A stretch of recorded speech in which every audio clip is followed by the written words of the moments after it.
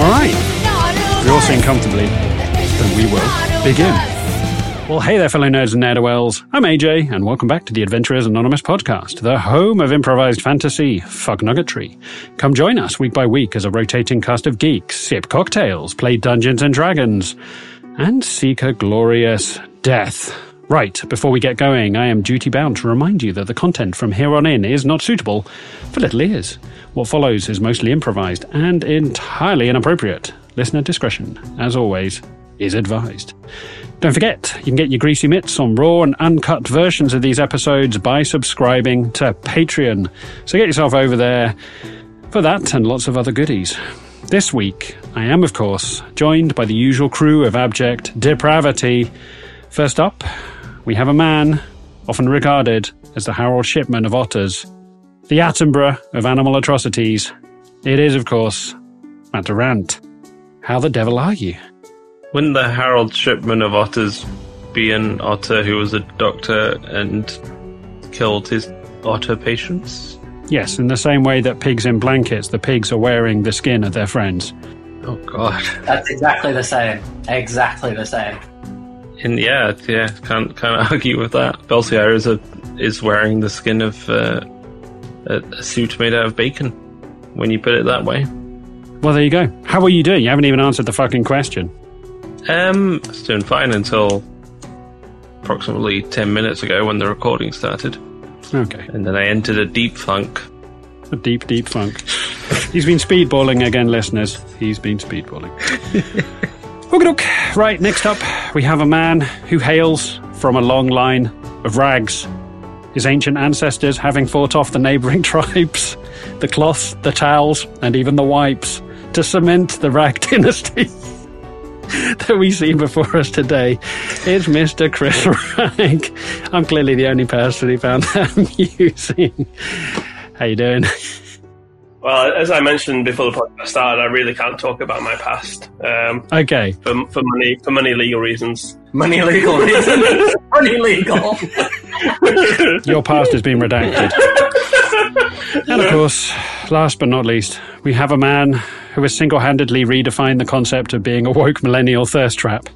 It's the one and only Chris Rag. How are you doing? So that's the second Chris Rag on this podcast. Oh! Twice as nice. Twice as nice. Do you know, I can't tell the difference from a between long them. line of woke millennial thirst traps. He comes from a long line of woke millennial thirst traps. Jesus Christ. How you doing, Mr. Neil? So I don't have to write you an intro because you're timeless. Yeah, I'm good, thank you. I'm currently dosed up to the max on Lemsip, so I don't quite know how to describe the feeling that is in my brain.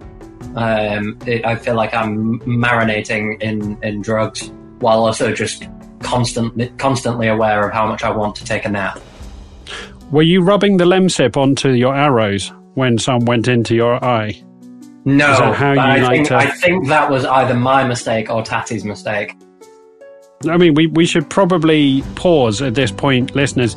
You may notice a distinct absence of someone here today, and it is worth noting Chanel, after the events of last week's episode, is taking some time out to work on herself.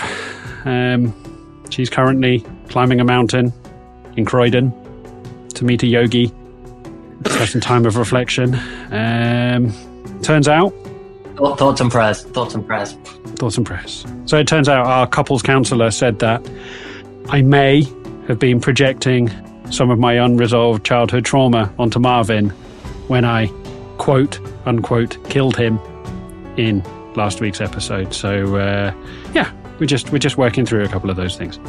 But Chanel will return soon, don't you fear? In a way, Marvin was, I think he kind of played the role of the scapegoat in all this. You motherfucker. Wow. Low-hanging fruit. Well, if all we need is an escaped goat. Wow. Marvin got himself in quite the jam there. Anyway, right, but we need to show this goat the due respect that it deserves. Right, yep, that's why Chanel's not here. She's off working on herself. So without further ado, go grab yourself a drink, pull your chair closer to the fire, and come join Chris, Raggy, Matt, and myself for this week's episode of the Adventurers Anonymous podcast.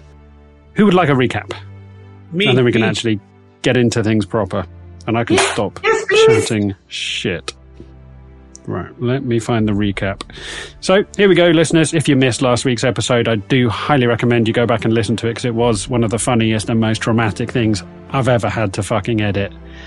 I wasn't sure whether to laugh or cry whilst editing that episode down, but there you go. It's a thing that happened. Right, last we left off with our intrepid adventurers. They decided to collaborate with the masked vigilante known as the Bumblebee in their quest to topple the Stank Vineyard estate and free the goblin slaves, specifically Toadflaps, the daughter of Mellifluent's Belchcrack. If you can remember her, listeners, then you are an OG crunkfucker. And so, the party tooled up and began planning their raid on the vineyard, opting for an initial recce to gauge the lay of the land before engaging with force. Setting off in a carriage stolen from the Wixleys, they made their way to the perimeter of the Stank estate, high up on a woodland bluff. Now, this is where things started to unravel for them. For reasons known only to themselves, Tatty decided he would attempt to oil the tips of his arrows in peyote. But sadly, the bumpy carriage ride caused him to splash some of the potent hallucinogenic into his eyes, making him trip balls.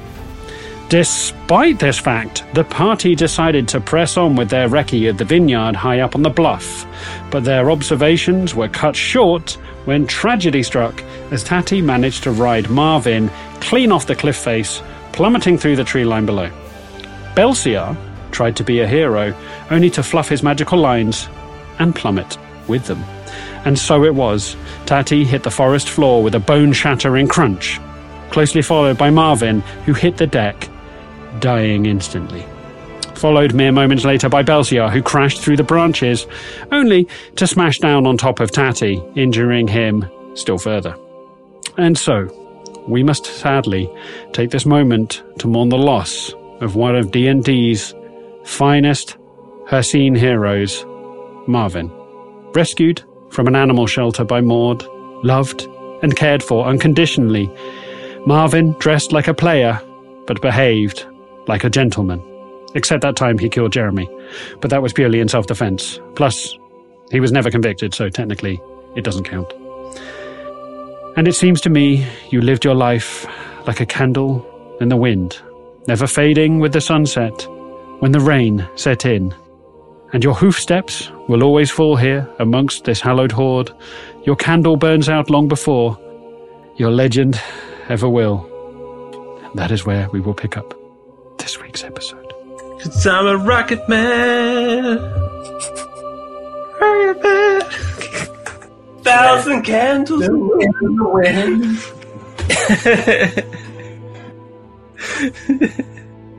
Well, that's the thing that happened, and one thing that we should probably add is, whilst they were in the woodlands on the edge of the estate, Mr. Chris Neal decided to throw some magic beans into the ground, and they grew to be shrieking. Chris Ragg decided to throw some magic beans. Damn it! Where credits you. It's almost like I don't know anyone. All right, we're just going to leave that in to make me look like a genius. Mr. Chris Ragg, Hanash, threw some magic beans onto the forest floor in Marvin's blood to see what would happen. And they sprouted into ginormous, shrieking mushrooms. So that's where we find ourselves currently, as the players attempt to stay out of the way of a ginormous flying beast that was circling around the perimeter of the estate. An eagle with the horns of a stag, known as a periton. Can we get a... I know that you sent the map last week. Can we...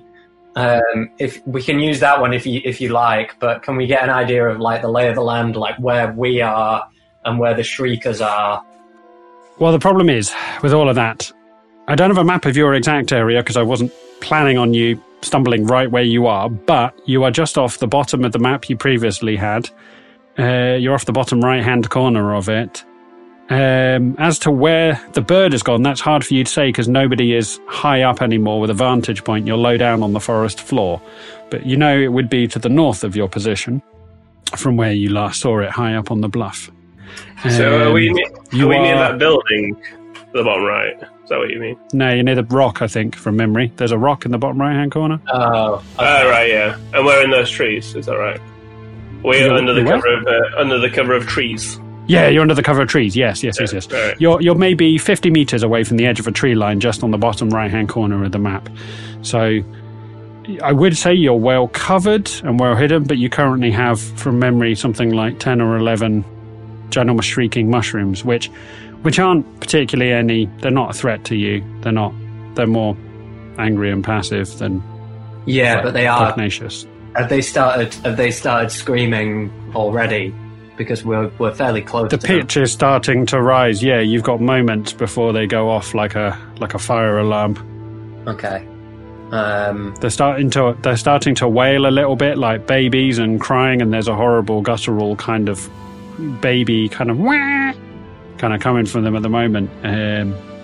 But Hanash says, "Did I do that?" So how far away? How far away are the Shriekers from all of us? I assume that Hanash is pretty close to them because he put the beans on the ground.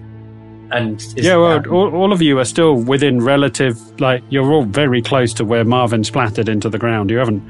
In the last episode, Hanash walked to the edge of the tree line, observed the vineyard, and walked back. So you're all within 10 feet or so of 11 rapidly growing, shrieking mushrooms. A sentence I never thought I'd say. I think in Tati's like addled mind, especially if they're starting to like do like an almost like whisper scream at this point, the Shriekers, I think in Tati's mind he's kind of seeing a weird hallucination of like some goblins that he tried to save when he was a soldier and that ended up dying. So he's like fully. Tati just shouts, "Run!" because he's like, if he sees this, then he's just going to freak out. Yeah, I don't know. I think I would probably start running in the direction of where the trees go on the map. So like almost heading north, but still trying to stay behind the tree line. As you see, Tati still high on the hallucinogenic peyote that he accidentally rubbed into his own eye socket, as he sprints off, sweating profusely, as Barbara chases after him. I'm going to wait until everybody else catches up to me, and then I'm going to do something to get rid of the Shriekers, but only once everyone else has got far enough away. Okay. Well, the Shriekers are a good distraction for the Griffin thing. It could be. Because like, if they're making noise, then the Griffin's over there and we're elsewhere anyway. Yeah. So, if they're only making noise while we're there, it doesn't really bother us too much. I'm not sure who particularly wants to autopilot Maud, but remember, she is also shaped as a giant black Periton at this point. She is. Oh. I think for the sake of trying to stay in the tree line and stay hidden, she would bamf out of wild shape back into Maud form. Okay, just for narrative's sake, we'll say she bamps back out of her shape as she's holding, I believe in the last episode, she sculpted Marvin. So she did. She takes his skin, rolls it up. A bit like Red Dead Redemption, where Arthur just skins any old shit, then just rolls it in a heap and puts it into his bag, bleeding and and all. So you look over on the ground and you just see the bones of Marvin as Tati runs off with Barbara in tow. Belsiar, as you go to follow, you turn back and you see Maud is just staring blankly as the mushrooms are the pitch is starting to, they've reached a concert C. They're slowly going through the octaves. Has Marvin Maud gathered Marvin up? Yep. Yeah, okay, so there's nothing to bury. No. Maud has kept the bits of Marvin she wants, and the bones, splintered and all, are on the deck. That's what he would have wanted. Let's grab Maud and I say, "Gotta go, he's dead now." As she looks down at a single sequined bloody booty that she has in one hand, she's like, I will have my revenge in this life or the next. As she smears a tear off her face, which just leaves a bit of blood from Marvin across her cheek. As she looks one last time where he was, and she runs with you, catching up with Tatty, as the sound of shrieking mushrooms slowly drifts into the background as you put maybe 50 meters between you and the mushrooms as you join Tatty on the edge. That's good. Of the woodlands. Can I slap Tatty and be like, "What's up, man? What's up?" And I thrash him around and like. It's like that scene on an airplane where that person gets slapped by about 50 different people. It's all. Yes. I'll. If you want me to make a roll, if I can try and snap myself out of this, then I will. But also, I'm conscious that peyote probably lasts a little bit longer than this. I will allow you to make a Constitution saving throw, but being that this is hallucinogenic, let's just acknowledge that things can get better and worse if you roll really badly. Yeah. A trip isn't a linear experience. Yeah, I was going to say, I think at this, I was going to say before we started, I think at this point now that the adrenaline has kicked up a little bit further from what it was before. Like Tatty's trip has gone from being quite pleasant and a little bit like escapism-y to just being like a full-on horror trip where he's like seeing memories of like a bad shit that happened. Okay. Do you say a Constitution saving throw?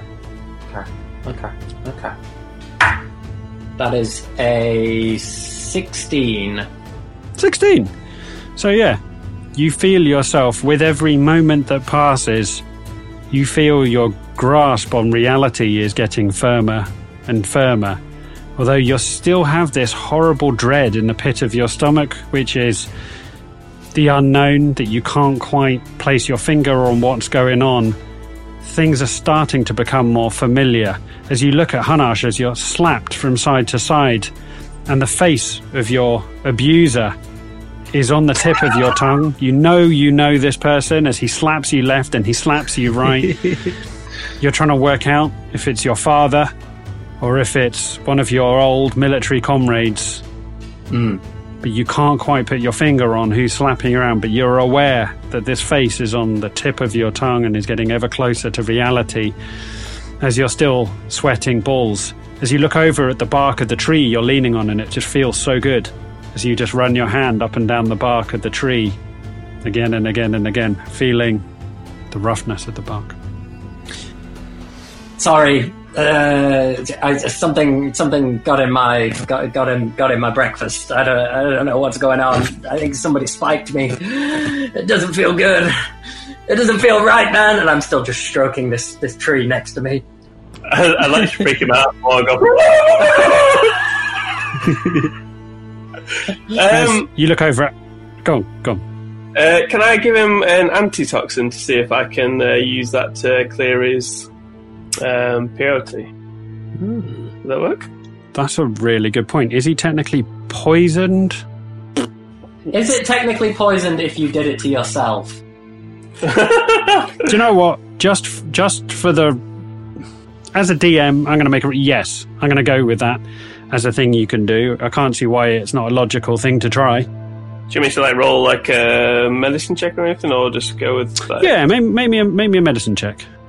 Right, I'll take it out. I've given it to him. I'll chug this down, little slugger, in a less menacing tone. Gobble gobble, motherfucker. Gobble gobble. 18. 18. I will say, as you look over at Tatty, he's stroking the bark of the trees as you move around. As you look down into your pouch and you rummage around and you pull out a bottle of the antitoxin, as you look up just in time to see Tatty has grabbed a mushroom that's growing on the edge of a tree. As Tatty's ripped it off and is about to take a mouthful out of the mushroom, you slap it out of his hand, hold his nose, tilt his head back and pour some antitoxin down his neck. As Tatty coughs and splutters and bits of green juice are dripping down his chin onto his leather jerkin. Tatty, you're getting ever closer to reality as you place the face of Hanash in front of you. You're now slightly aware of your surroundings, but still very much not quite feeling in control of your limbs. As you walk around, a bit like a street performing mime, you're walking around in a very odd fashion to everyone else, but to you it makes total sense. I'll say your perception is good, but your coordination is terrible, if that makes sense. Yeah, that makes sense. Can I hear the shriekers? No, you can still lightly hear them. As all of you see a shadow flash across the ground by you as you look up, and the wings of the beast high above the treetops fly over your head towards the shriekers. As the Periton goes to investigate the source of the howls and the shrieks. As the Periton is now, as you've last seen it, 50 meters behind you. As you stand on the edge of the tree line, as you peer out through the trees, you can see the edge of the vineyard, and as we said in the last episode, there was a fence, a small, like, waist-high wooden fence, which the Periton knows eating anything that crosses over that fence line. But the fence line is maybe 20 or 30 meters from the edge of the wood, so there's a nice cultivated gap for the Periton to eat things. You'd have to cross that open gap with no cover to get to the fence line to... So, where the shriekers are they outside the fence, then? Oh, yes. You're outside the fence, yeah. Can I turn to Eliza and just say, look, it seems like a recce is now off the table. It seems like we probably should just do this now. How does that feel for you? As the camera pans back round, Tati's trying to have a parley with Eliza. Tati, you think you're leaning on a tree as you lean diagonally, resting. To everyone else, there's no tree there, as you're just standing diagonally, leaning on nothing. As Eliza pushes you back to a vertical position, as the strain on your ankles was starting to get intolerable, as you leaned out at a 45-degree angle. Real fucking strong ankles. Real strong ankles, this gnome. As the bumblebee looks at you and says, well, it is good to see that you are slowly starting to join us again. Maybe next time be a little bit more careful how you handle dangerous chemicals. Plus, I am very sorry for your loss. I know what the goat meant to you. And to Maud. She does not need another reason to hate me. And this is only going to make things more awkward. But if we're going to do this, I feel like maybe now is the time. Tati takes the information to him, new information about Marvin, and just files it in that little corner of his mind that he will get to later on. Looking at the Periton, like going down to where the shriekers are, he's like, what do you think? Do you think we take out the Periton first, or do you think we just head for the estate and hope that it doesn't catch us? Well, that is a very good question. The Periton is a mythical beast. It is by far a vicious and angry creature which knows no humanity. It will fight until it is killed, whatever it can. It feasts on the hearts of its victims. It is a vicious and feral beast. But if we fight it, maybe we will draw more attention to ourselves. If we can make it inside of the fence line, there is a chance it will ignore us and assume we are part of the staff. It must have some kind of self-destruct button or override switch if we get inside the house. Find the control terminal and we can shut it down, right? As you say self-destruct button, she just hands you a stick of dynamite. Oh. And she says, these creatures know no other way other than force and brutality. If you think sticking a finger up its cloaca is going to incapacitate it, you are very wrong, my crocobone friend. We either negotiate our way around it or we take it on head to head. There are no middle grounds. Tati's gonna look at Hanash and Belciar and be like, well, what do you think? I could go either way on this. I think we got 2 sticks of dynamite, one in the cloaca, one in the mouth, and see what happens. I joke. Right, it's party time.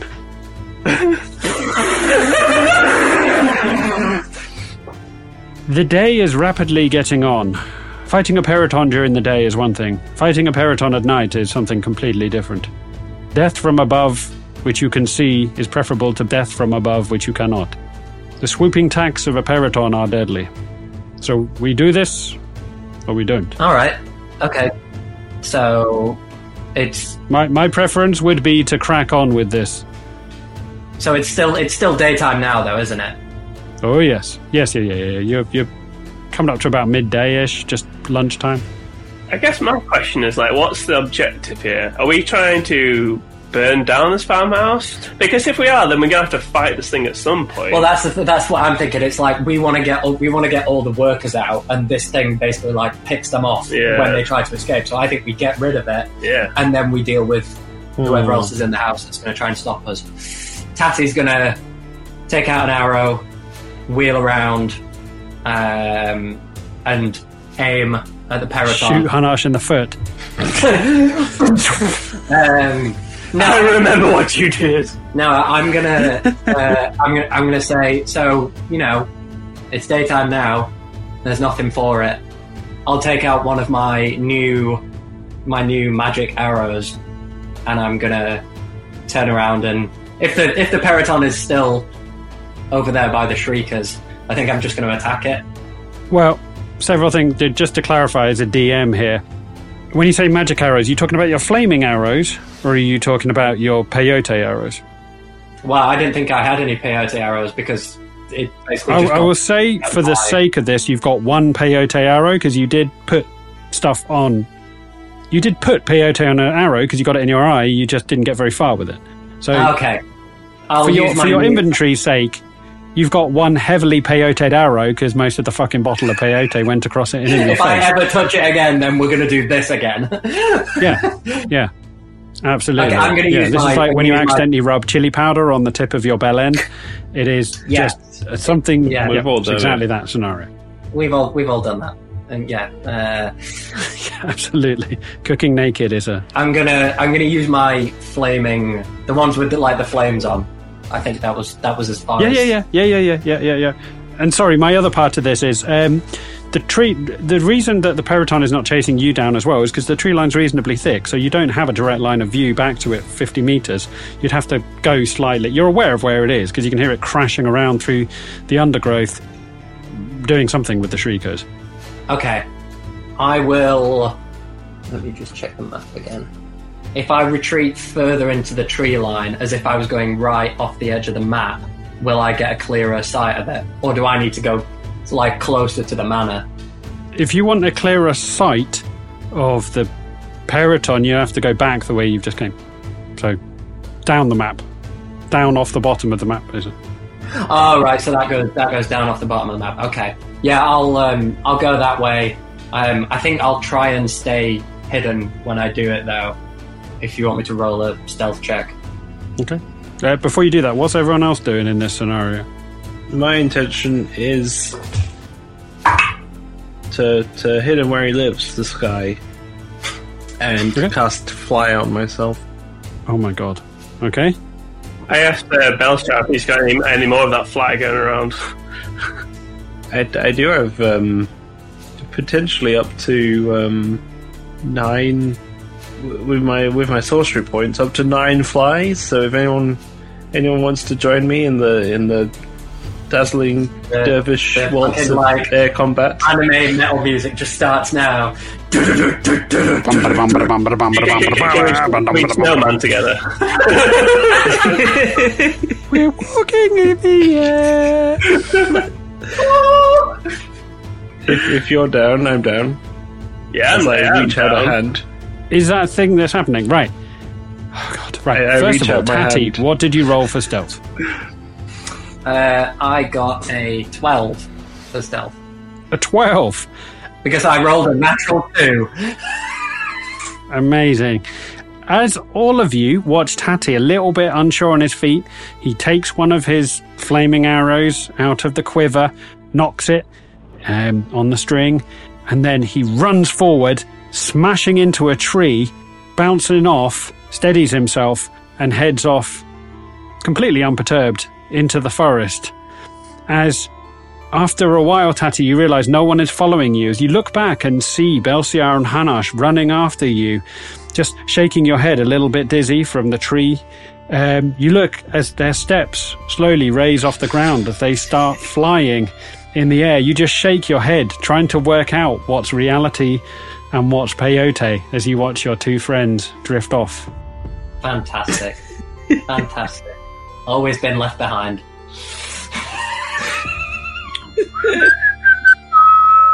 As you feel something at your feet as you look down and Barbara is with you.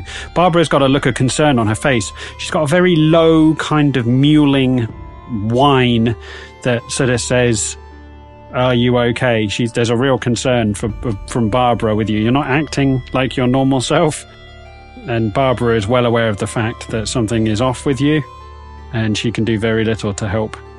Maud is out the back, looking wistful and sad. The bumblebee follows it with you, Tatty. As you look back, you just see Hanash picking up the piece of fungi that you were about to eat, Tatty, as he looks at it and tucks it into his robes as a snack later. As you all make your way back to the edge of the kind of clearing at the bottom of the bluff where Marvin turned into pink mist, as you now see some of you from high up and some of you from ground level. You see the Periton has come down to the ground level and it's just smooshing the screeching mushrooms, a bit like a whack-a-mole. It's just smacking away at them. And there's bits. The cats move to anything that you put anywhere and just going... Yeah. The Periton is angrily smashing away. It thought maybe at first it was going to get a meal, and then it's realised it's at a vegan mushroom buffet, as it's just smashing. As a lot of you hear the kind of low-key screaming of the mushrooms as some of them are deadened out the noise of the screaming mushrooms as the Periton smashes its way through them. You see it's currently facing away from you and it's distracted. It's got a bit of mushroom caught in one of its antlers from where it's been pissing about with mushrooms. Cool. Yes, Belcia. If I let go of your hand, do I drop or do I keep on flying? I say nothing. I just wink and I take my hand away. And you continue flying. You keep flying for up to 10 minutes, I think it is. Oh, awesome. I think once I'm in range of the Periton, I'm just gonna use my steady aim to give myself advantage, and I'm just gonna fire. Let's kick this shit off. Just for the sake of this, your coordination is down, so normally I'll say you have disadvantage on anything with coordination arrows, but this will even out and you'll just get a normal roll, as the advantage and the disadvantage will even each other out. So you want that as a surprise round. The moment you do that, the Periton will know that you will all roll initiative. I think I'll look around at everyone, everyone that's on ground level, and then fucking look for the people that are flying about above me, just to make sure everyone's ready, and then I'll go ahead and fire and kick this off. My dice scare me. Okay, so I'm just rolling flat for this attack because usually I would have disadvantage. Mm-hmm. Damn. I got a 14. 14 to hit. What kind of arrow is this? Just out of interest. This is the flaming arrow. The flames one. Okay. Yeah. Okay. So, hang on. My pen has run out, listeners. This is disturbing. Where's my other pen? 1 sec while I get a pen that works. Shout out to Bic, the official pen provider for Adventures Anonymous. Bic, write things. 1 sec, I'll be right back. I need to get a pen. Oh, we're not going to get very far. If 14 hits, I will fully shit myself. Sorry about that, listeners. My pen ran out and I had to get another one. This is a real podcast with real consequences. You rolled a 14. Got a 14. You got a 14. That hits the Periton. Tell me what damage it does, and then everyone's going to roll initiative. Well, I'll roll regular damage, and then you tell me if the fire arrows do anything extra, because I don't have anything about them. Oh, okay. It does normal piercing damage plus D4 fire damage. A D4 of fire damage. Oh, cool. I will. Do you need me to separate that damage for you, or I do? Yes. Yes, please. Okay. In which case, I'll roll this first. I don't get anything because I wasn't firing with advantage, and that makes me so sad. Okay, so that's 9 piercing damage, and look at that, 3 times to make sure that it's still the same number, and that is 1 fire damage. Sizzle, motherfucker. As you look at Tatty, Hanash, you're high up. Belsiar, you're high up. Hanash, there's still some part of you that's giddy and excited because you're flying through the air. You're only half paying attention. As you look over, Tatty, swaying from side to side, knocks an arrow, pulls it back as a gout of flame flies through the air like lit kerosene as it thwaps into the arse of the Periton. As you hear her, as you can smell like burnt feather and hair is disgusting. As the Periton whips round, locking eyes with the sweaty gnome. I need all of you to roll initiative, and whoever wishes to autopilot Maud, whoever wishes to autopilot Aristobulus, just let me know. I'm more than happy to autopilot the Bumblebee. Matt, do you want to take Aristobulus and I'll take Maud? Yeah. Do natural 20s count for anything on an initiative, or is it just number? I think it's just number. Unless I've always played it as just a number. Yeah. Okay. Anyone got 25 to 20? Yeah, 21. 21, well done. Top of the round, Hanash. Directly after, so 20 to 21, 15 to 20. Yeah. Tatty got 19. So did the Bumblebee. So the Bumblebee and Tatty are on 19. What did you get, Belsiar? 18. 18. That's Belsiar. What did I just say? 10 to 15? Yes. Aristobulus. 5 to 10? Nope. The Periton got 5. Maud got a 0. Big old 4. And then Maud, who's so grief-stricken, she's still swaying around. Right. Hanash, as you look down at the screaming beast, which hasn't technically seen you, it's a good 20 feet beneath you. As you stand in the boughs of a tall tree, you look down as the Periton is currently locking eyes with the sweaty gnome, as it is twerking, trying to get an arrow out of its rump. Right. Question. Yes. Can I go specifically for a wing to try and stop its ability to fly? Or is that not possible? There'll be a modifier to your hit roll if you want to try and hit something specific. It'll make your hit chances harder, but you can try. Okay. So I'm flying. I do superhero landing. 3-point landing. Yeah. On one knee. And then I use the Morning Star to try and break its wing. So I get a 17. I don't know what you want me to remind myself for going for a specific thing. Or do I just roll at disadvantage? I'll say if you want to, I'm just for the sake of trying to keep this moving along, and I'm sure rules purists will tell me that I'm probably wrong here.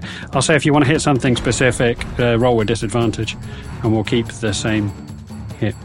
Right. I'm sure purists of the rules are going to be in the comments telling me that there's a whole mechanism in the rulebook. 17 is the 17. Is the lower? Yeah. Okay. Yep. As you hit its wing, yep. So I do 13 damage on my first attack. 13 damage with your first attack. Can I scream at it to try and get it to scream back at me?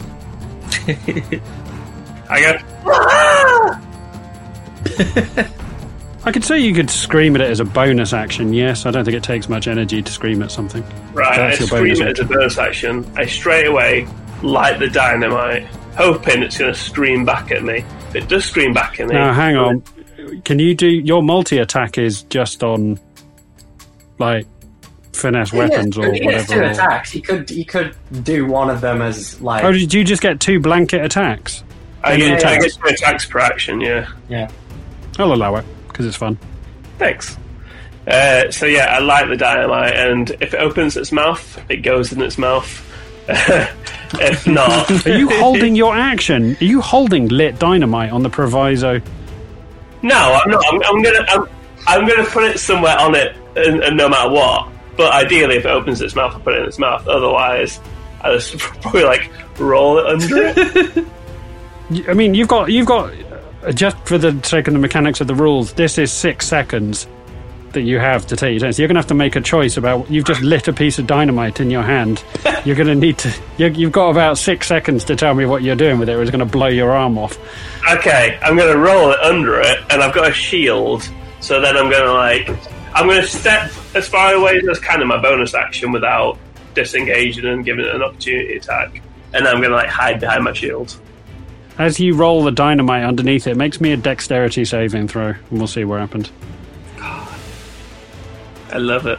Come on. Yeah! 19. 19. Roll me a d20. 15. 15, okay. So as you light the dynamite, you and the bird look at each other, your eyes locked, as you can almost see fear in the whites of its eyes as the dynamite rolls underneath it. As it pecks around trying to get the dynamite, you're blown backwards, bouncing off a tree, bits of pine needles and sap raining down on you, as the bird is shrouded in a cloud of acrid grey smoke, as you look for the longest time to see whether it's dead, and then slowly a beak comes out of the midst of it. You've done yourself no damage, but you're lying on your back about 10 feet away, and you are very, very sore. No doubt giggling to yourself. Is that your turn? Yeah, that's me. That's me done. That's you. I give it a wink as a last thing, but yeah, I'm done. You give it a wink. The bumblebee is next. As the bumblebee runs up into close combat with the Periton dashing into the smoke, you see the wreath of smoke flying, parting as the bumblebee charges towards the Periton, and you hear her scream, "You shall feel my sting!" Always on brand. Prick. Good one. Oh dear. She rolls a 6 as she goes to stab the Periton in the chest. It jumps backwards, flapping its wings as she just hits clean air, as she's left standing, wreathed in black dynamite, acrid, nitrous smoke. As Tatty, you're up next. You've currently got the bumblebee standing between you and the Periton. Cool. So the bumblebee would give me sneak attack for being within melee range. Cool. I just won't have advantage. So I'm gonna use steady aim again to give myself advantage, which would even it out as a flat roll. And I'm gonna fire again. I mean, why not? Why not, eh? Treat yourself. Yeah. That's 25 to hit. Definitely hits. Boom! I think this time I'll just use a regular arrow rather than the fire arrow. From here on in, can you declare which one you're firing before you fire it? Sure. Just, as a rules purist. Yeah. It's a good point. Yeah. It would probably be more annoying if once I'd hit, I was like, and actually I'm going to use that arrow. To be fair, you're partially high. You're probably grabbing things out your quiver and just fucking firing them and being happy for it. Yeah. 16 damage. Okay. Out loud, mental maths. Let's be done. Cool. I think if you don't hit, that was a stick. That wasn't an arrow.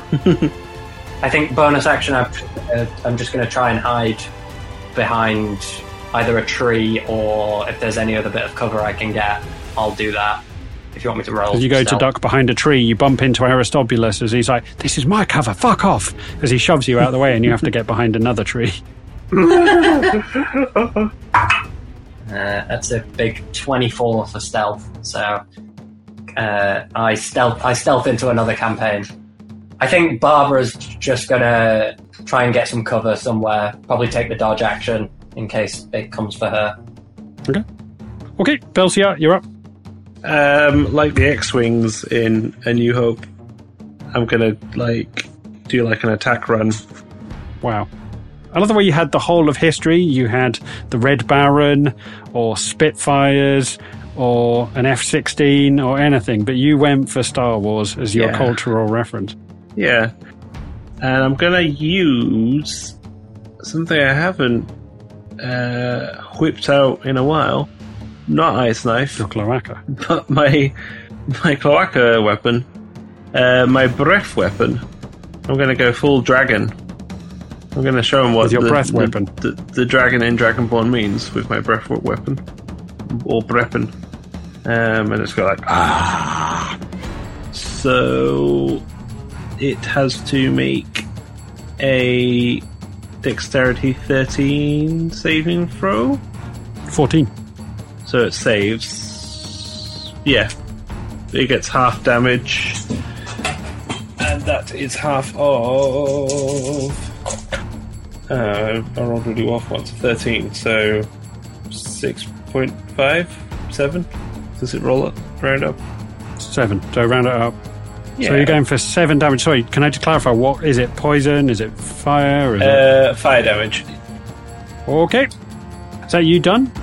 Where's that left you? What range are you to it now? Presumably within 30 feet. Okay, so you're 30 feet above it. Okay, Hanash is 10 feet away from it on the floor. The bumblebee is right next to it, just about not getting singed, as she looks up and waves her fist at you as you're 30 feet above it. Okay, that now makes it Aristobulus' turn. Aristobulus is... It's hard not to just to go straight for spiritual weapon. It is.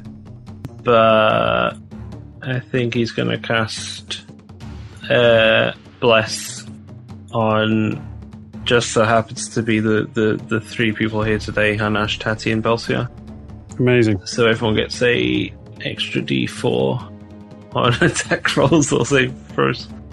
Fuck yeah! Tati, as you see a small crown of light spinning around your head, you can't work out what the fuck it is as you're swatting at it like flies. As you're you realise you're in cover and you don't like the fact that the little fairy lights have lit up on you from the bless. Get away! Get out of here! You try and twat them away. Okay, is that Aristobulus' turn? Yeah, and just to stay in character, he makes a lewd comment about aubergines. We'll fix it in post. Yeah. Wolf, it is fine. Hey, as Aristobulus does something beautiful for everybody, he looks down at the sticky substance on his hand and just tries to wipe it off on his trouser as he picks up 2 leaves off the forest floor, which are now stuck to him via some weird sticky thing he got off Jonty. Everything is still sticking to him. Right, it is indeed the Periton's turn. The Periton is angry beyond belief. There's a horrible acrid stench as you've basically you've turned its undercarriage into ash and cinder with dynamite. It's not particularly happy about that. As it looks around, the first thing it sees is the bumblebee. First of all, it is going to make a goring attack with its mouth. Oof! Which it gets 18 to hit. And it is going to do... Jesus Christ, it's going to do 11 points of damage. It'll do 11 points of damage with its gore attack, and then it's got a multi-attack. It's going to use its talons to attack, which is going to be a 15, which also hits. And that is going to do 2d4. Does 8 points of damage. Jesus Christ. First of all, it pecks at the bumblebee, its beak gouging into her shoulder as she lets out a howl as its claw comes up and swipes at her thigh, opening her leg to the bone as she falls down backwards. She's looking in some degree of pain as she rolls on the floor as the beast takes off up into the air, as it's now up with you, Belsiar. It's not technically fighting you, but it's at the same level as you are, about 30 feet up in the tree line. Close. Would the bee get an attack of opportunity on it? Unfortunately, things don't get... It has a ability that means when it takes off, it's immune to attacks of opportunity. It's one of its abilities. Right, that leaves the bumblebee rolling around on the floor, holding on to her thigh as blood oozes and bubbles out of a wound in her thigh on the forest floor. We go to Maud's turn. Aha. I was going to use Entangle, but I don't think that will work. Now that... How far off the ground is it? 30 feet. Okay, that's not going to work. Okay. Maud's going to run up and cast Fairy Fire on it, so it needs to make a Dexterity saving throw. Needs to make a Dexterity... What's her range on that? 60 feet. So she'll move forward to be within range. It got a 3 for Dexterity. So any attack roll against it has advantage for the next minute, and it's a concentration spell. So I'll keep an eye on Maud's if she gets attacked, and okay. I'll make sure she stays at concentration. And then as a bonus action, Maud is probably just gonna scream something at it. Again, we can fix this in post. Yeah. Probably. You are not the direct object of my rage, but right now you are the object of my rage. Ah! My grief counselor has said I shouldn't take this out on you. I shouldn't project my anger. Yeah, my therapist will hate me for this. I'm going to rebill you for my therapy time. Exactly. Okay. Perfect. Right, that is a full round. As we loop back round to Hanash at the top. Okay, so it's in the air. I've still got the ability to 30 fly. feet above you. As you lie on your back, staring up through the tops of the trees, you can see it above you. So I stand up and I just like kind of crack my neck. And then I'm going to do like the Thor thing, where like I whip my Morningstar around, so it's like super fast, and I fly up and I hit it in its dickhead face, and I'm gonna take a 5 hit on the hit dice for an increased damage of 10, and I've got the advantage, haven't I, for the fairy fire. Fairy Fire, yeah. So and you get a D4. And you have blessed. And you have blessed for D4. Ah, sick. D4. No, yeah. The sharpest ones. Are these included in my advantage? No, I think you just roll one. Just roll. Okay. Yeah. 3. Right. So 14 plus 9, 3 minus 5, 18. 18 hits. Cool. 21 damage. 21 damage. God almighty. It cracks to its beak. You see its beak is a little bit wonky. You've almost like put its nose out of joint. It's clearly not very happy about this. Well, it's not going to be happy about this next one. So I'm going to go for its wing again, the same one that I got before. And this time I'm going to use fly to spin around like on the horizontal axis really quickly. Yeah. And I'm going to hit it in its side. And because I had advantage, but I roll at disadvantage for hitting a specific place, do I just roll normally? Just roll normally, yeah. The advantage and disadvantage even each other out. Oh, and I get the... You get a blessed as well. So that is 6, 7, 16 to hit. 16 to hit. Cool. This creature's having a tough old time of it. I got a 9 damage. 9 damage. Nice. For my bonus action, I go horizontal with my arms behind my head and float off, saying, "See you later, motherfucker!" But not so far that I get, say, attack of opportunity. I get you. It's now the bumblebee's turn. As the bumblebee is lying on the floor with blood bubbling out of her fucking leg, as she crawls backwards towards you, Tatty, on her ass, leans against a log by you, unstops a healing potion and pours its contents down her throat. Oh god. As the healing potion just starts dribbling out of the wound in her shoulder, because it doesn't have as much effect as she would have hoped. But it has some effect. Yeah.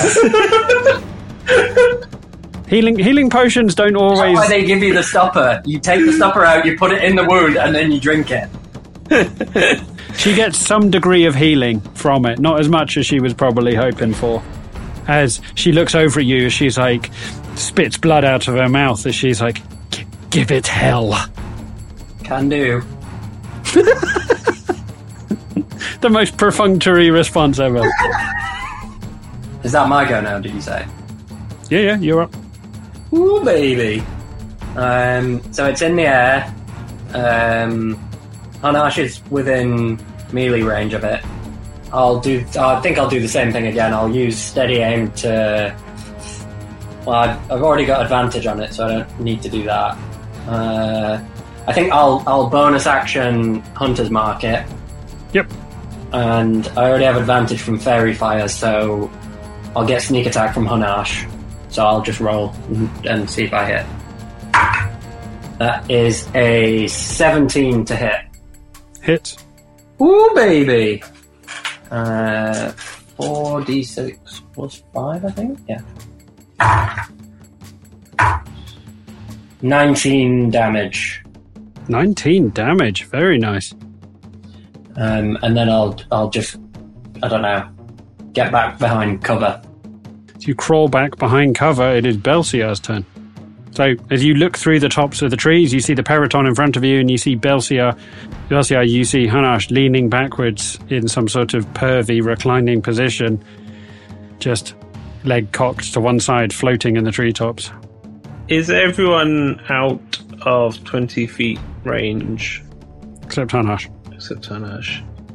It's never stopped him before. Never stopped me before. I've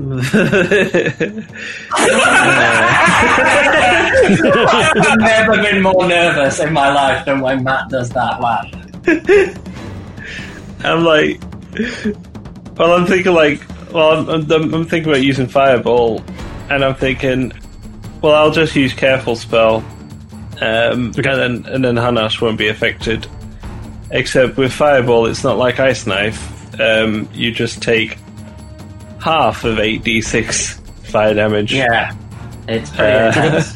So you're still getting at least half of the fireball.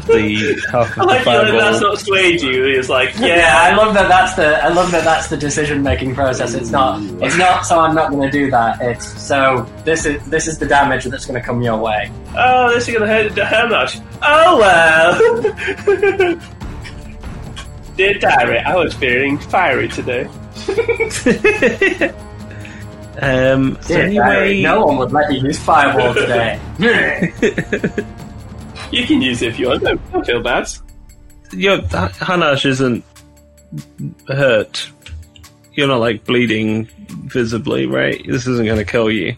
No, he was up on the top. I'm not taking any damage, but I'm sure you could take a little damage for the team. Marvin's looking rough, but everyone else is. We can edit that out in post. Please do. I might keep that in for the patrons. Yeah, Belsiar's made a snap judgment that for the benefit of the massive power of Fireball, Hanash can maybe take a little bit of damage. The good of the many outweighs the... Yeah. I don't think it's even an attack roll, is it? I think it just needs to make a saving throw. It's just a saving throw, yeah. So no, actually, no one has to. I target it, so yeah, I just target it. So Hanash is outside the 20-foot radius. I was going to say you can send it past it so that it explodes and just hits yeah, sure can. Yep. At the last minute, instead of killing Hanash, I think, oh no, that's a better way of doing it. So what kind of saving throw is it going to make? Dexterity 13. 12. So it fails. It got 12. So I don't have enough dice. That's 12, 18, And what's 18 plus 8? Numbers. 26. 26 plus my bless, which gives me extra. I don't 1. I don't think bless adds to damage. I think it's just attack rolls. Yes, you're right. I'll take that 1 off. So that's 26 damage. As it goes up in a massive ball of flames, you hear it screaming as it drops out the air slightly as it manages to catch itself. It's just wreathed in rings of fire. It's not looking happy at all. It looks like a Thanksgiving turkey that's been left in the oven too long. Now, it is not in its happy place. Right, Aristobulus' go. That's also me. How far away is it from Aristobulus? 30 feet. It'd be a shame not to use some of these tins of prison sweet corn. Yeah, Aristobulus weighs up a tin of sweet corn. Thinks he can just about make it. Okay. How do you want to do this? Or even hits. How do you want to do it? Maybe in acrobatics. It's more acrobatics because it's about dexterity and the angle of it. Yeah. Maybe an acrobatics check. Come on. 4. What did I get? 4. 4. As the creature looks, its head slowly turning towards Aristobulus, he pulls back his arm, cocks it in place, gripping the tin of sweet corn as you see his knuckles turn white as he goes, "Come on, baby," one last time. As he hurls it through the air, it whizzes, just skimming past the cheek of the Periton as it just goes bounding through the forest canopy. You hear a muffled scream somewhere in the distance as some form of wildlife has just been bludgeoned to death. The Periton looks angrily at Aristobulus. What else is he doing? Cowering in fear. Not happy at the way this has gone. He just jumps behind a tree. Is that the end of his turn? Yes. At this point, the Periton, feeling fully sorry for itself and wishing that it had never engaged with the screaming mushrooms, you see the burnt form of the Periton struggling to get purchase on the air with its wings as it flaps again and again and again, slowly getting height as it disengages from the fight, and you see it take off. Belciar has set fire to the canopy at the top of the trees with his fireball as you see the Periton go through the top of the canopy and out into the air as it leaves the fight and bugs out, heavily wounded and looking in a very nasty shape. For its own sake, it realizes it has nothing more to gain from this fight. As it leaves you all, as it flees the battlefield, as you all look around. Can I try and take one more shot? Tatty, do a hunter's mark. Can I do one more shot to see if I can take it out? With disadvantage. With disadvantage? Come on, okay. Make up for last week. Your dice owe you. Some hot dice, baby. Hot dice. Pap needs a new pair of shoes. 14 to hit. Oh, I don't get sneak attack or anything, so I'll say I'm using a normal arrow as well, because I would have said fire, but I can't make that decision now. What's my damage? Okay, it's not going to be much. Damn! 6 damage.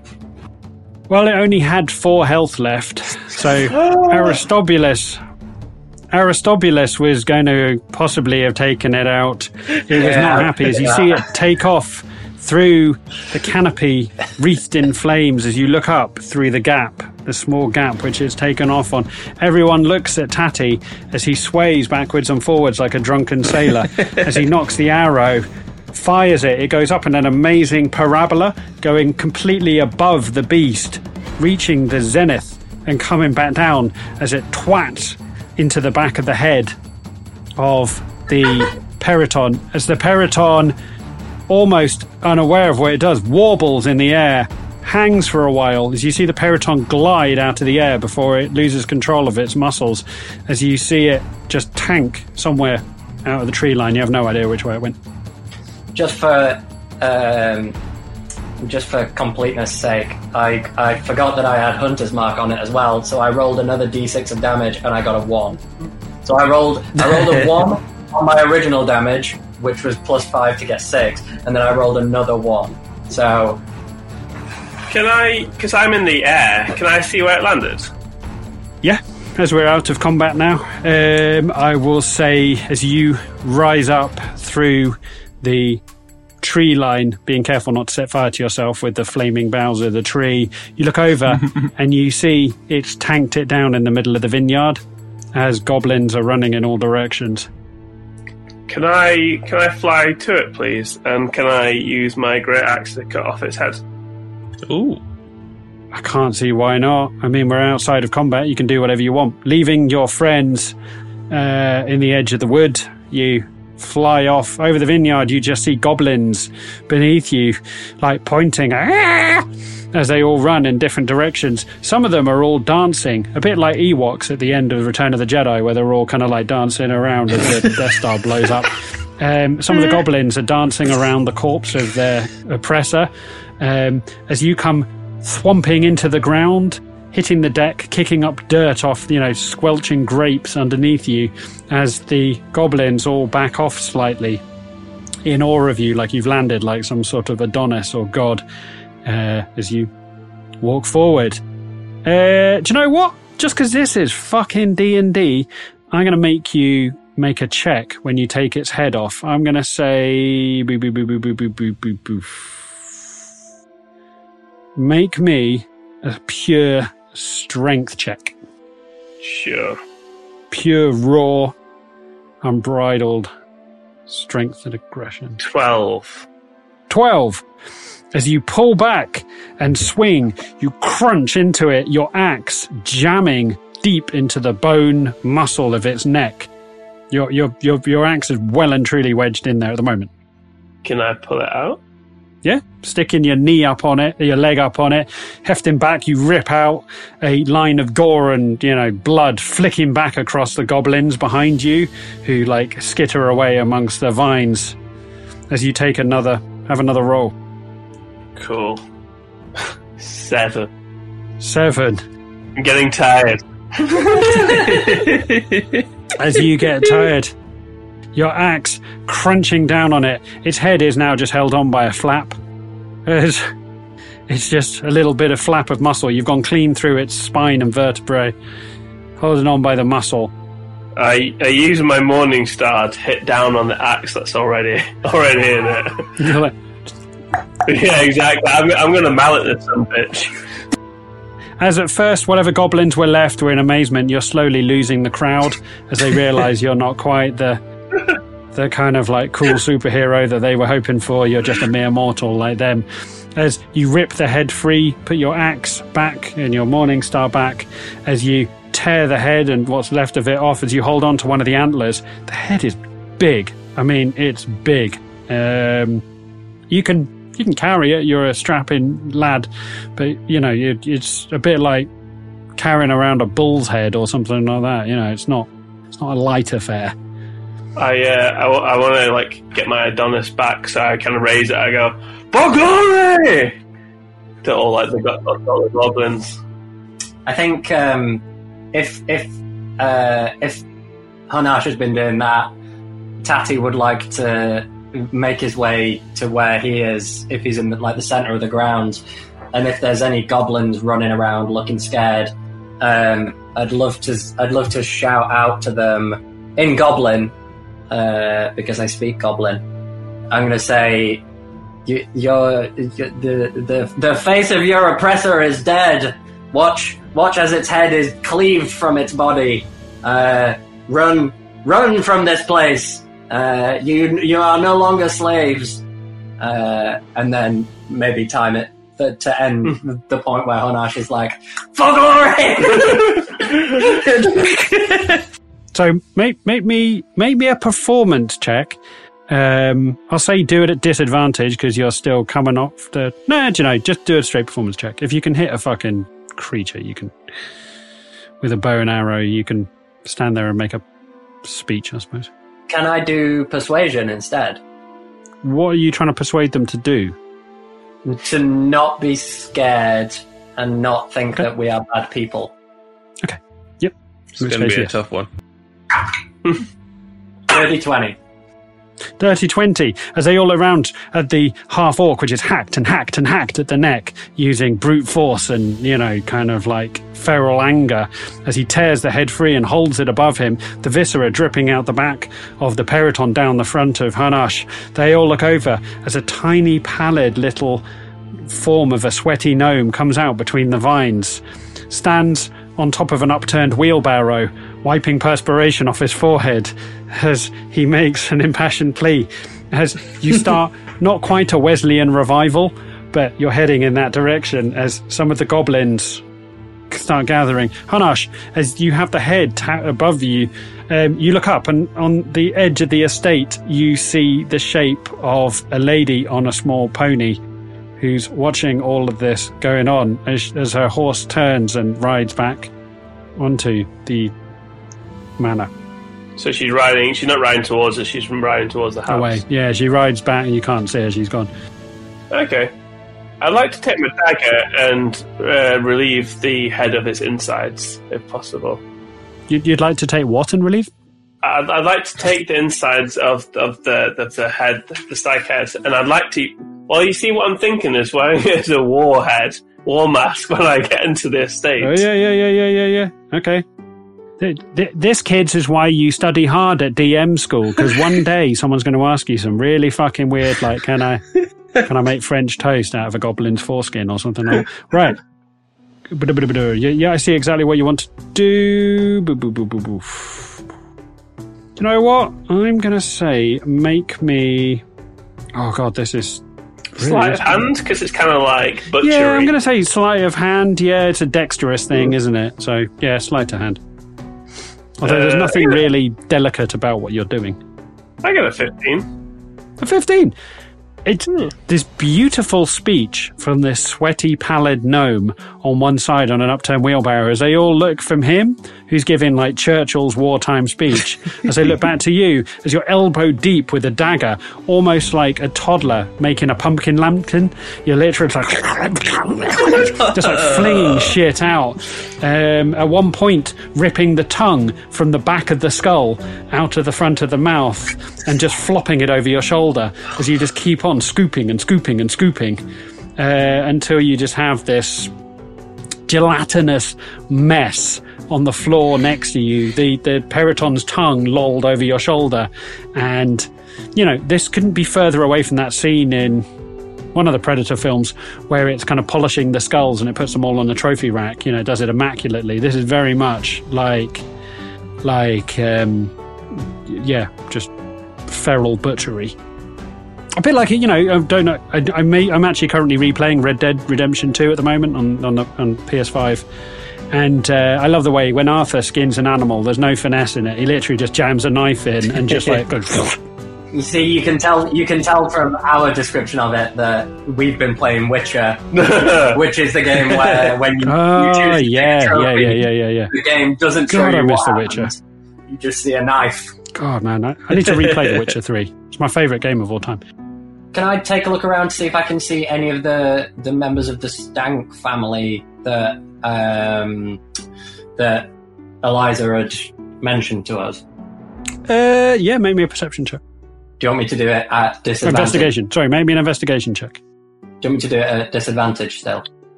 No, I think your coordination is ganky, but your perception, I think, is okay. That is a 22. You look everywhere. You're looking over the tops of the heads of the goblins who are all enraptured by your speech. You look off, scanning the lines of grapes on the vines, looking up towards the manor house at the top of the hill, and you look everywhere, and the lady on the horse who was once there is gone now. There's no one who you can see, unfortunately. I think if everyone else is kind of caught up to us in the centre of the manor grounds, I'll turn around to Eliza and everyone else and just say, well, I can't see any of the stanks out here. I figure we head inside and see who we can find. You see coming through the vines, you see the rest of the party, which I presume you're with, Belciar, as you see the bumblebee is leaning heavily on Maud. Maud is propping up the bumblebee as she limps. She's got a dirty rag wrapped around her thigh, which is blood-soaked, as she hobbles into view. The goblins starting to retreat a bit at the sign of this. You see the goblins all kind of like skitter off amongst the vines, as they're not idiots. They've been treated badly and they know what's coming. As you're all reunited in the centre of the vines, as Belciar, you look over at the headless form of the Periton, and you look over at your friend who's now covered in gore and viscera. We're holding a hollowed out Periton skull. That is where we're going to pause for a very quick drinks break, as we do need to punctuate. We've only got about half an hour left on the clock. Back here in a minute, just going to refresh drinks, and we'll carry on with the storyline.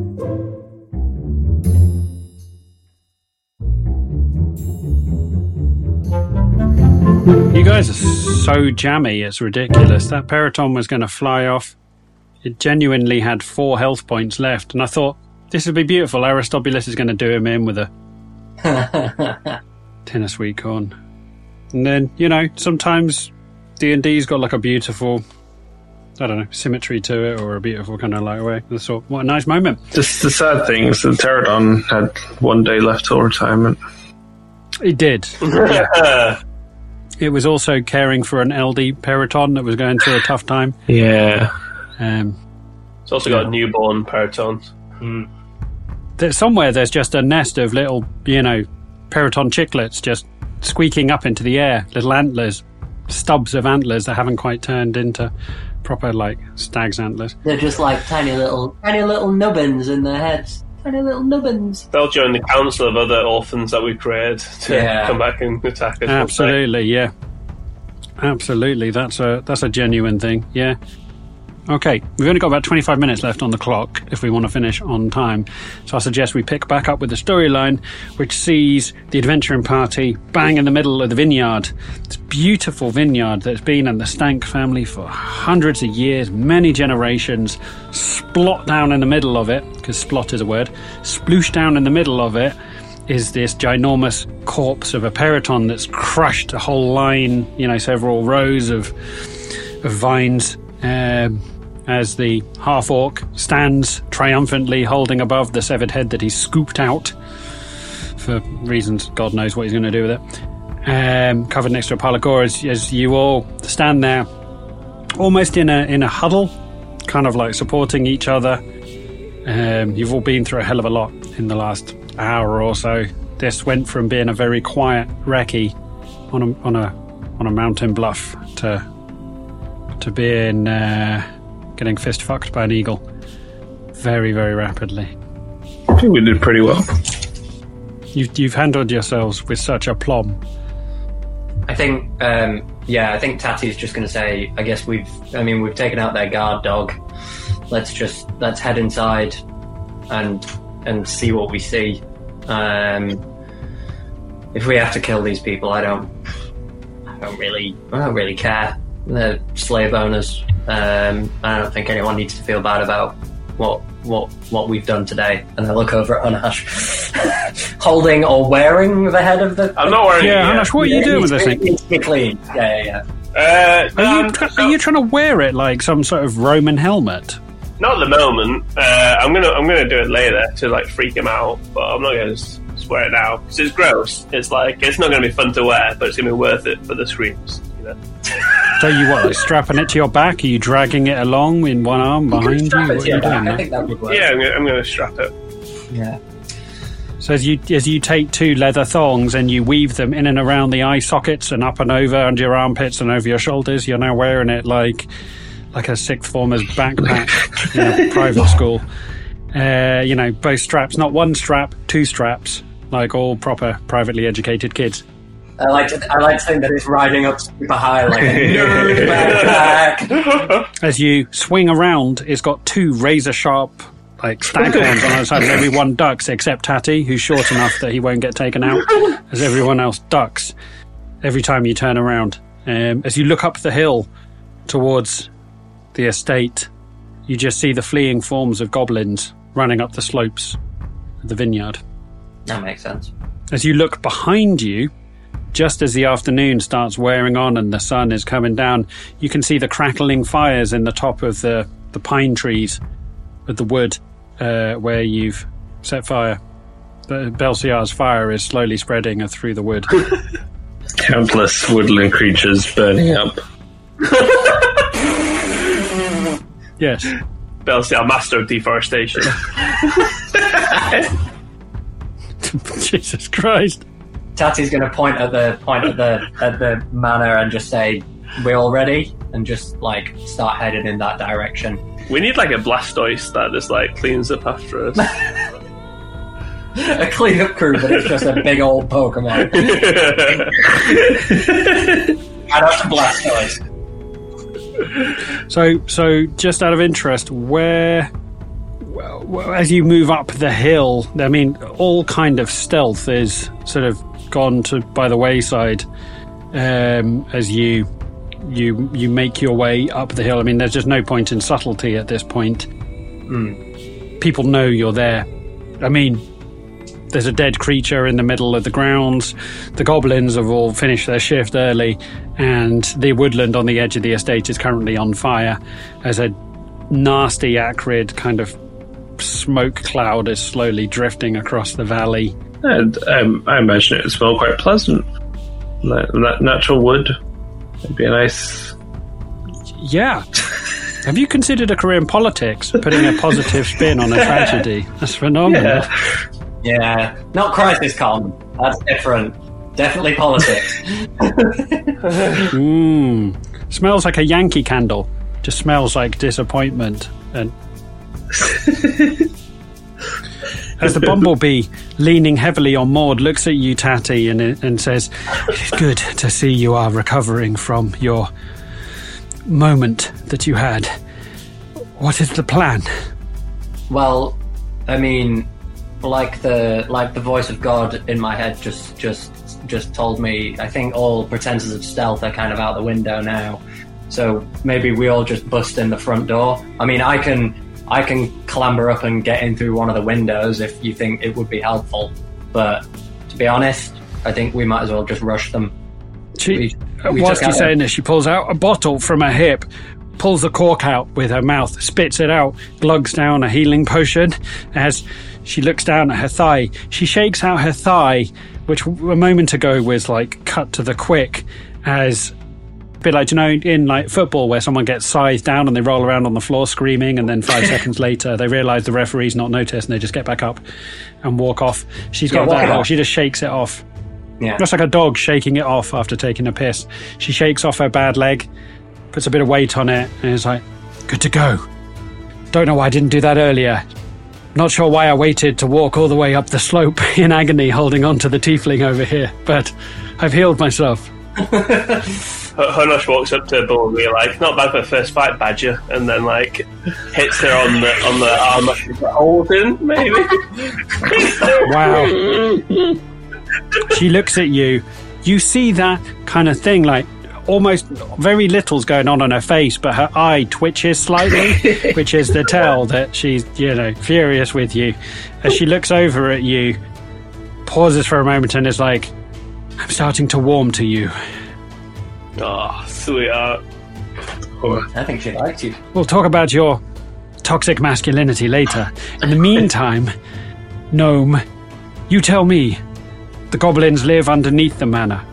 If you have plans to burn down the manor, I would evacuate the goblins first. Otherwise, yet more goblin deaths will be on your shoulders. Excuse me, Bumblebee. You don't evacuate the goblins unless you want to kill them. You would evacuate the manor. I see. Biologically, I think you have a point there, but I'm not sure what you mean. But yes, it's important we can... about the words that you use, Eliza. Now let's go.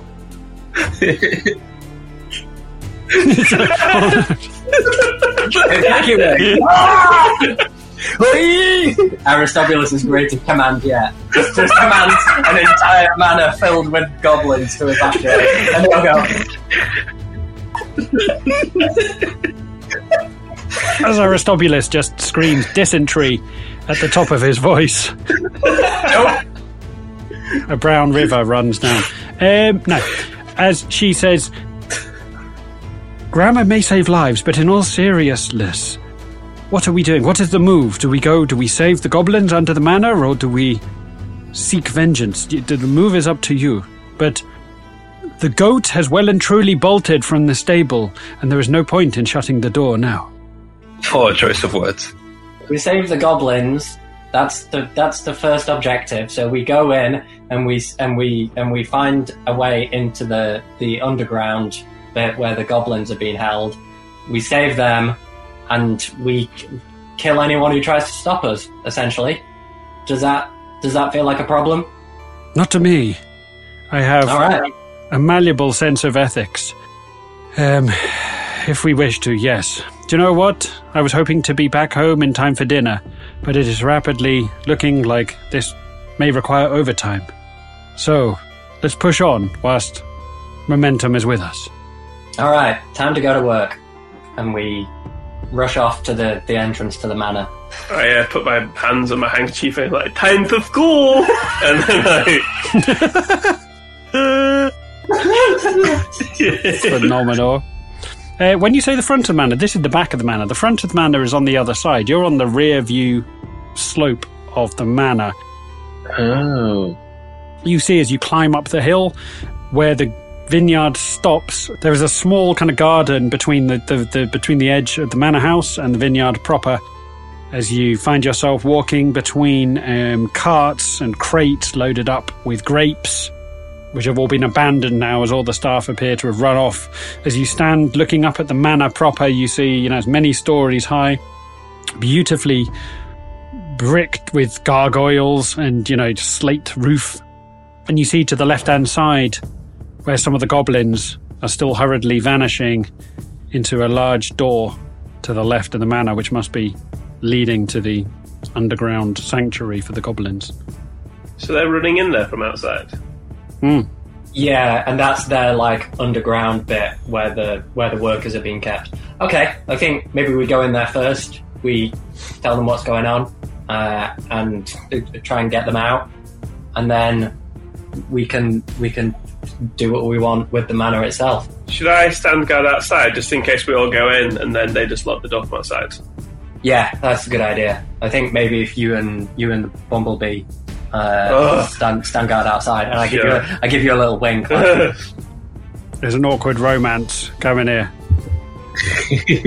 Me, Belciar, Aristobulus, and Maud will go down to where the goblins are. I think I'll leave Barbara with you as well. Oh, that's nice. Yeah. Have you still got the map? The underground? The underground map. I can get it now. Cool.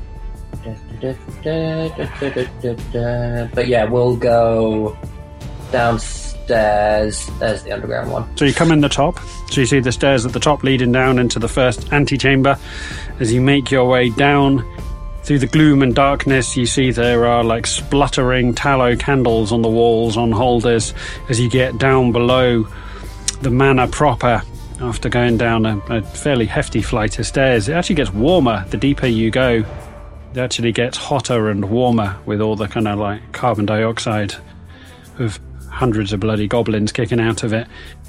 As you make your way down, you find yourself in a kind of entrance way where there are lots of tables and boards. There's almost chalkboards on the wall with different names and different duties and rotas on, and you see a big kind of tome book with a quill and ink bottle near it on a table that appears to have been abandoned. As you see goblins running in all directions, a bit like if you upturn an ant's nest, there's just chaos as the ants run around wildly. You see goblins running in all directions. As they see you, they kind of skitter off, trying to stay out of your way and stay into the shadows. As you hear lots of kind of little kind of snippets of conversation of goblins as these like little, I always go for light, it's like, Houdini! As they're kind of like Jawas. I knew you were going to do that. But they're literally like, what is happening? Oh no. As you just see them all like running around as like, you hear like a little goblin like running. He's dragging a sack with all his possessions as you just hear him going, shit, shit, shit, shit, shit. As he's like dragging a sack which is far too heavy for him. As he's trying to make his way out through the exit as he clunks up the stairs with a heavy Hessian sack full of his life's possessions. I think if people could potentially hear us from like this entrance room, I'm just gonna call out in Goblin and just be like, hello, we killed the giant guard dog outside, and we'd like to make sure that all of you are freed from this horrible place before we get rid of the Stank family. We might burn down the manor, or we could leave it for you to live in if that's something you'd like. I'm trying to communicate to like as many of them as I can to like spread information. Maybe a performance check. Or persuasion. Or persuasion, if you wish, yeah. 21. 21. As the goblins stop to listen to you, some of them heeding your advice, some of them just carrying on, like packing up stuff. As you see an elderly goblin with a cane hobble towards you, and you see one side of his face has been like scarred away, and there's just one like snow-blind eye on one side. As he hobbles towards you and says, "Do you really think it'll do much good? Better the devil you know than the devil you don't." How about no devil at all? We could leave the manor standing, and you could live here without anyone to rule over you. This could be your place. Could be our place. But he looks around at some of the younger goblins who are running around like imbeciles, as he's like, they've never known anything other than this. What life do you think they'll have in the wild? I mean, they could... Who's going to look after them? I mean, you could use whatever money the Stanks have got in their estate to live on and keep them here, give them a home to live in. You don't have to live out in the wild. We kind of just want to get... the local community won't come the moment you topple the Stanks. The Wixleys or the Tavistocks will come, and they will take this estate, and they will take the goblins. It is easy enough to murder people, but there will be consequences for us, one way or another. I have a modest proposal, says Belsiar, stepping forward. We're a reasonably wealthy group of private investors. We could take over the running of the estate. He looks at you, cocks a head to one side, thinks, rubs the stubble on his chin. He's got like a sort of white, greyish stubble on his chin. He reaches out this clawed green, knobbly hand and is like, well met. My name is Snatch. Well met, Snatch. Thank you. As his grip feels pathetic and weak.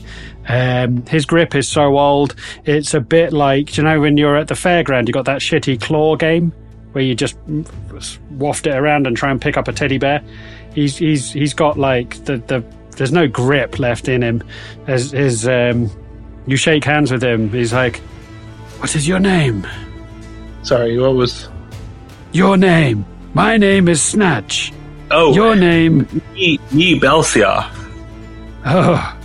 He looks around at the rest of you like, is this guy mental? as he's you are proposing to run this estate? Yeah, I think we could put down some, like, a down payment for armed guards, other expenses, things like that. Would make this like we could use this place as a home base of sorts. And you could keep it running for us if we pay you a stipend. So do you have previous experience running vineyards? I've drank a lot of wine. He's drank a lot of wine. Looking at your pallid complexion and the fact you're still sweating balls, he's like, it looks like you've done more than just drink wine. Yeah, I think the last barrel was a little off. But if I hear your proposal correctly, you are asking us to trust in you, to put our belief in you, our futures in you. Yeah, exactly. You will protect us from consequence that comes from outside of the Stanks. Yeah. I'm sure there'd be lots of narrative potential to be mined from that. Are you just talking to yourself in the corner? Just breaking the fourth wall. The most meta thing I've ever heard, and also the best description of who we are. Pelsiar's like, I could pen this in my best-selling autobiography one day. In the roles we play in our lives, in the game that is our life. As he looks over, he says, "Well, I believe I have the voice of the goblins here. For Snatch has authority. For there is one Snatch to rule them all." Good lord. As I'll just like reach out and shake his hand, and say, if we have a deal, what would you have us do with the members of the Stank family that are running around in the manor upstairs? Because we have some ideas. Well, I can tell you now that not all of the Stanks are here. Silas and Cecilia are away on business. Enid, Lionel, and Queenie are here. So you may deal with them as you see fit. They have never been anything other than horrible, vicious masters to us. Deal them the justice that you feel appropriate. Okay. But be warned, Silas and Cecilia are currently away on a couple's retreat yoga weekend. So when you said on business, they're really on holiday? Oh no, sorry, they run couples retreats. Like, they yes. Wow. When Silas handed over the running of the vineyard to Lionel and Queenie, it's because he wanted to pursue his one true passion. Of running couples. Good relationship health in couples and Pilates. So they run weekend escapes with it. Anyway, we get off topic. Yeah, he's either a cult leader or he's genuinely turned over a new leaf. Yeah, we'll deal with Silas and Cecilia when they get back, but at Enid, Lionel, and the other one, I think we'll probably just kill them. Queenie, that's it. We'll probably just kill them. There's no issue with that. If they're horrible people, then they deserve to die. I would ask if there is one particular goblin that I need to talk to, that as well as making sure the rest of you are safe, I do need to talk to Toad Flaps. If she's Toad Flaps. If she's around. A singular goblin. Come with me. As he leads you out of the room to the door on the left-hand side, as you come through a set of wooden double doors, you open up into a ginormous dormitory with a set of bunks on the left and a set of bunks on the right. As he leads you over to the right-hand side, as he's like, here is the female dormitory. As you weave between, some of the bunks have been knocked over. There's cases cracked open with like socks and scarves and all sorts of shit strewn around all over the place. There's a half-eaten meal spilt. There's a wheel of cheese with a single slice missing out of it that someone's hurriedly left in their inventory. As you make your way to the corner, as you see a small goblin slowly rooting around through a kind of like ottoman, as he's like, there she is. That is Toad Flaps. A helpful Snatch. I think at this point Tati is now like, so it felt like a good idea to free Toad Flaps as well as the rest of these goblins. Now, standing in front of this daughter of a person that he killed, he's now just like, I have no idea how to talk about this, but I will barrel through nonetheless. I'm gonna. How old does Toad Flaps look? Is she like a child or? Youngish, not a child, like a young adult. Yeah, I'll walk up and say, hi, Toad Flaps? I assume you've heard everything that's going on upstairs. She freezes like she's in trouble. No. Drops what's... Nothing's wrong. Take whatever you want. I don't care. As she spins around, stares at you, fear on her face, as suddenly a smile cracks across her face as she sees you, and she just says, "Oh, hello! It's so nice to see you! I'm Toad Flaps!" And that's where we're going to leave this week's episode. I think that accent is colloquially known as the tension cutter. Oh, it's so exciting to see you! Billy Connolly! Right, excellent. Right, there we go, listeners. That we should really pause there because we have lives and families and things to get on with. But that's about all we can hope to achieve for one day. I think you got quite a lot out of us there. You got a bit of combat, you got some actual role playing, you had some fucking taxidermy, you had all sorts. Just crippling tension and almost the completion of a story arc here. So, lots of good stuff. But all good things must come to an end. That's all we can do. So you might as well all go home now. Massive thanks for joining us for another dollop of fun-packed fantasy fucknuggetry this week.